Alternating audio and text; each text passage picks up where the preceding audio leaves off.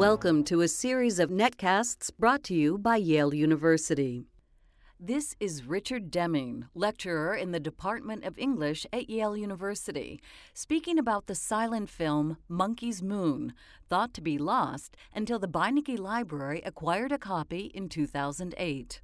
The recent rediscovery of Kenneth McPherson's film Monkey's Moon is one of those instances that scholars live for. Kenneth McPherson, who lived from 1903 to 1971, has long been considered a pioneer of avant-garde film. But interestingly, most of his reputation has come down through the decades by word of mouth, because his films had largely disappeared and not really been seen even in his time. McPherson had a production group, which was called Pool, which really was just three people: himself, the wealthy heiress named Breyer, and her partner, the modernist poet H.D. All three were working very closely together in terms of artistic projects, editorial projects, and they all had a very complicated romantic/domestic affair. The four films that Pool produced, all of which were directed by Kenneth McPherson, have, as I said, largely disappeared. They produced three short films: Wingbeat in 1927, Foothills in 1929, both of which exist only in fragments now and can be found at the Museum of Modern Art in New York as part of their library holdings. They did produce one feature, which was called Borderline, and that came out in 1930, starring Paul Robeson and H.D. It's a very complex film that thinks through interracial relationships. And so at its time, in 1930, this was very avant-garde and daring. And Borderline is perhaps the most well-known of their films, and that also was almost impossible to get. A few prints did exist, but these were found only in libraries and archival holdings, and so only scholars had access to them. That changed in 2005 when the British Film Institute paid for a restoration of the film and released it on DVD, and now it can be obtained in the United States from Criterion. Monkey's Moon, the short from 1929, had completely disappeared until recently. It had never had any real public showing, though some people had seen it when it came out in 1929, rather when it was directed or produced in 1929, since it didn't really come out, as we think about it. It didn't hit theaters. You couldn't see it anywhere. And after that, as I said, it completely disappeared and was only just recently found more or less in the garage, so to speak, of a friend of McPherson's. So we might ask, why does McPherson have a reputation if so few people were actually able to see his films? How did that reputation get started? How did it circulate? And part of McPherson's importance, and part of the importance of the group Pool, was the film journal that they published from 1927 to 1933. This was called Close Up. Looking at Close Up now, it's fascinating to see just how ahead of their time these editors were in putting together their journal. One of the reasons I say that is their deep investment in psychology, psychoanalysis, and Freudian ideas. McPherson and Breyer really wanted to bring Freudian thought to bear upon films, and both the watching of films and the making of films. The journal published articles by important figures of the time, people such as Havelock Ellis or Dorothy Richardson and even Marianne Moore. And what they were interested in was discussing how film could represent psychological states rather than being just an unmediated view of the world. So in that way, film is about objects, but also about the perception of objects, how we see objects, how we experience things. Now, in Close Up, they also combine these ideas with an interest in many of the technical and theoretical developments that were coming out of Russian film, particularly the work of Sergei Eisenstein. Eisenstein, whose most famous film is Battleship Potemkin, which is shown in virtually every introduction to film class in the country, was a pioneer in thinking about the juxtaposition of cinematic images. And he thinks of this in terms that he used, montage.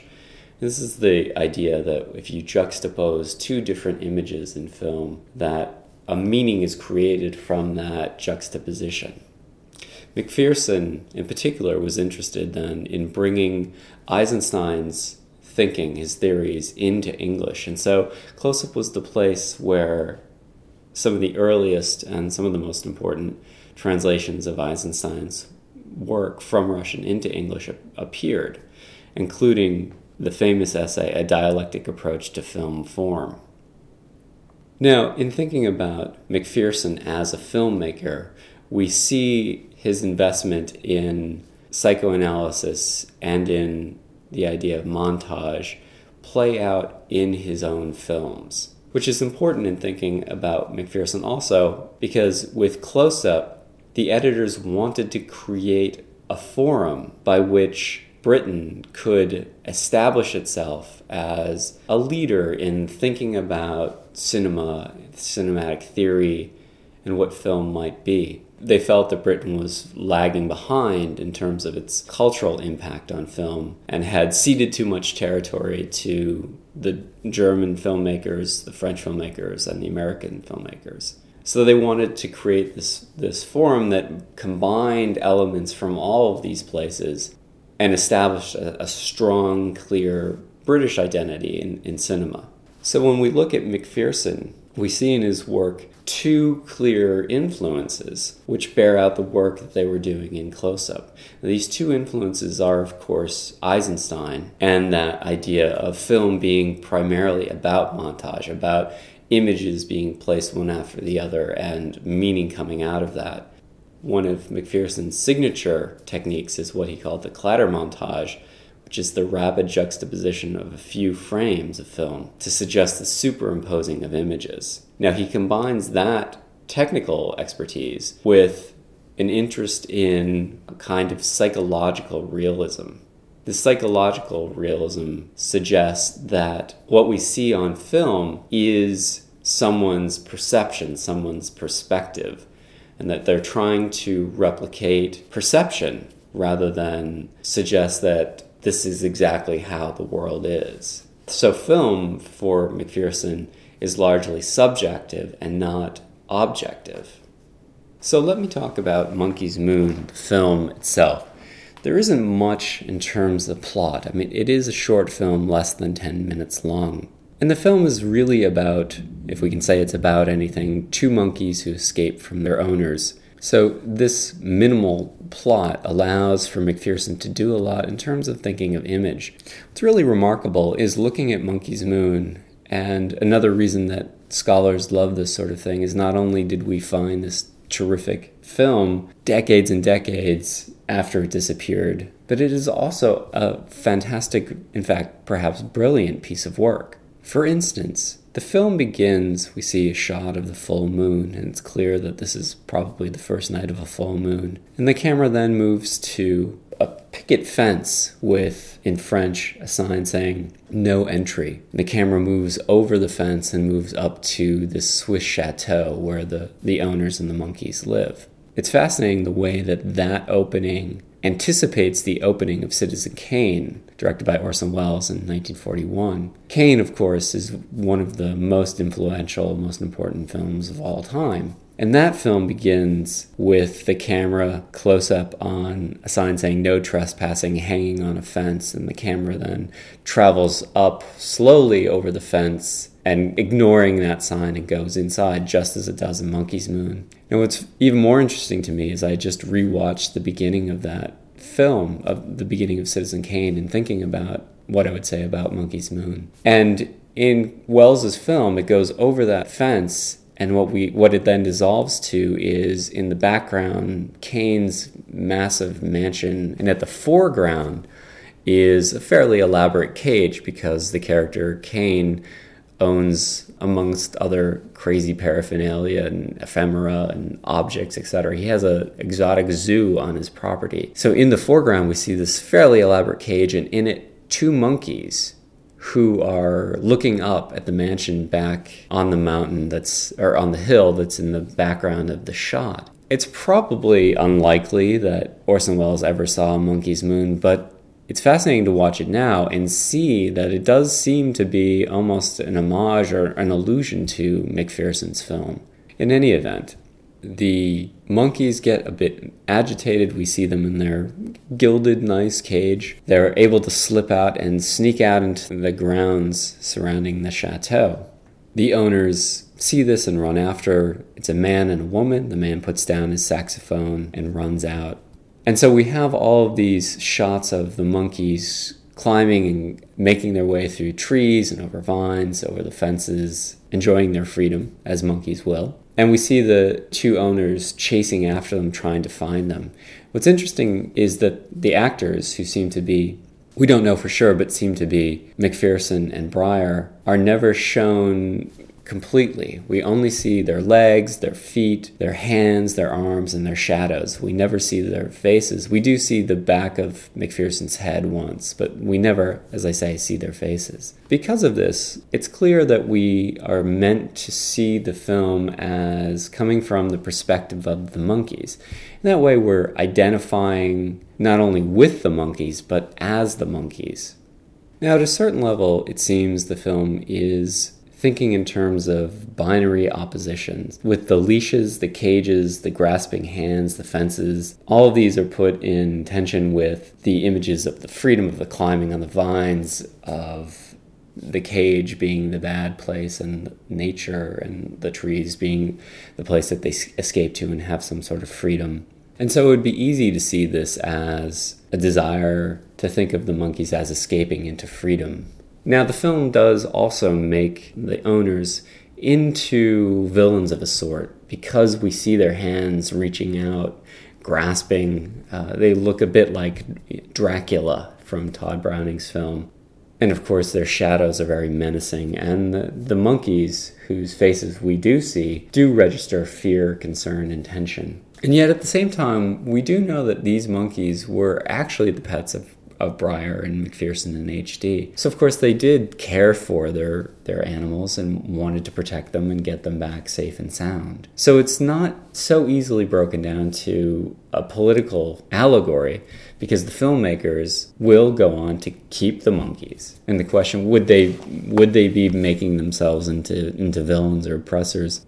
It's unlikely. Yet at the same time, it's clear that the cage does scare the monkeys. But if we don't think of this solely in terms of political allegory, and instead think of it in terms of relationships, then we see a different matter. Then we can see the monkeys as being in the state of tension, and that the film depicts that. But we also see the owners as well being in a state of anxiety or tension. They're trying to get their monkeys back. They're running after them. They're worried about them. They want to take care of them and protect them, even if that means being in a cage. And the cage is actually not so bad. It's part of that domestic life. So this is about various kinds of tension and creating tension in the viewer. The viewer sees the monkey's tension and feels that tension. Will the monkeys escape? Will they be able to stay free? We feel the owner's tension. Will they be able to get their monkeys and get them safe and bring them back into the house? What further complicates this is that McPherson goes back and forth between showing the monkey and the owners to a shot of this beetle that's trapped on its back and legs moving wildly, trying to get free. Eventually, the beetle is able to right itself and it flies away. And it is able to right itself and fly away just at that moment when the monkeys are recaptured by their owners. So we could ask, is this a swap in which the monkeys are free but the beetle is on its back, as if there can only be one free at one time, and the capture of the monkeys more or less causes the freedom of the beetle. The beetle is able to right itself and fly off. Or do we see this as just another example of creating tension? As we watch the beetle, we think, will it right itself, or will it be trapped? Will it be stepped on? Will it be eaten? And as rain starts to fall, will be trapped and drowned that way. So it rights itself, and so its tension is resolved. The monkeys are recaptured, their tension is resolved, or our tension watching them is resolved. The owner's tension in capturing the monkeys is resolved, and the monkeys are brought back to their cages. And so all that tension has been brought to a close. So the film is in that way really about the creating of a psychological state of tension in the viewer by depicting or enacting these moments of tension from the monkey's perspective, the owner's perspective, and this beetle's perspective as well. And I just want to say very briefly that one of the things that also makes the thinking of McPherson and Monkey's Moon so brilliant is the way that he is able to juxtapose images that create connections that we might not have seen. For instance, there's a close-up of the stops or the valves of the saxophone that the owner plays. There are the shots of ants coming out of rocks, from underneath rocks and these holes around the rocks, as well as water coming from a watering can. We wouldn't necessarily put these things together, but when you line them up, there starts to be a kind of visual rhyme in that we see the connection between these things as well, things coming out of them, that they're all stops or valves that are producing motion or sound or certainly change. And that's one of the great things that montage can do, is that it creates those connections between objects or things or motions that we would not have otherwise have noticed as being connected at all. And finally, McPherson's ability to photograph is quite remarkable. If you watch the film, you see just how strong a cameraman he is in terms of his ability to really frame the monkeys or frame the owners in a way that they stay at the center of the screen, which is very difficult to do, especially back in 1930. They don't have advanced techniques or cameras or blocking. How do you block a monkey? You don't. The monkey does what it will. But as you watch, he keeps that monkey pretty well in the frame. And so what that does is maintains our attention and makes everything that we see on the screen very particular, very specific, and very detailed. So finally, the thing that's so terrific about finding this film is not only is it brilliant in its way and is also this lost, now refound slice of history, it provides a fascinating link in terms of thinking about film because of the way that McPherson's work anticipates, as I said, Orson Welles or more contemporary avant-garde filmmakers like Nathaniel Dorsey or Robert Beavers in their ability to create very lyrical images out of the everyday, out of shots of nature, out of shots of minute particulars that otherwise are overlooked or go unnoticed. So what happens is that we've discovered a link or a bridge between modernist film and more contemporary film that we never knew was missing. Moreover, there is that great degree of excitement that you find something so of its time, so much an exemplar, so much a great example of modernist avant-garde filmmaking, that you have that excitement and that intense experience or pleasure or interest in watching this film that you have when you first discover the beauty and the potential of this sort of filmmaking.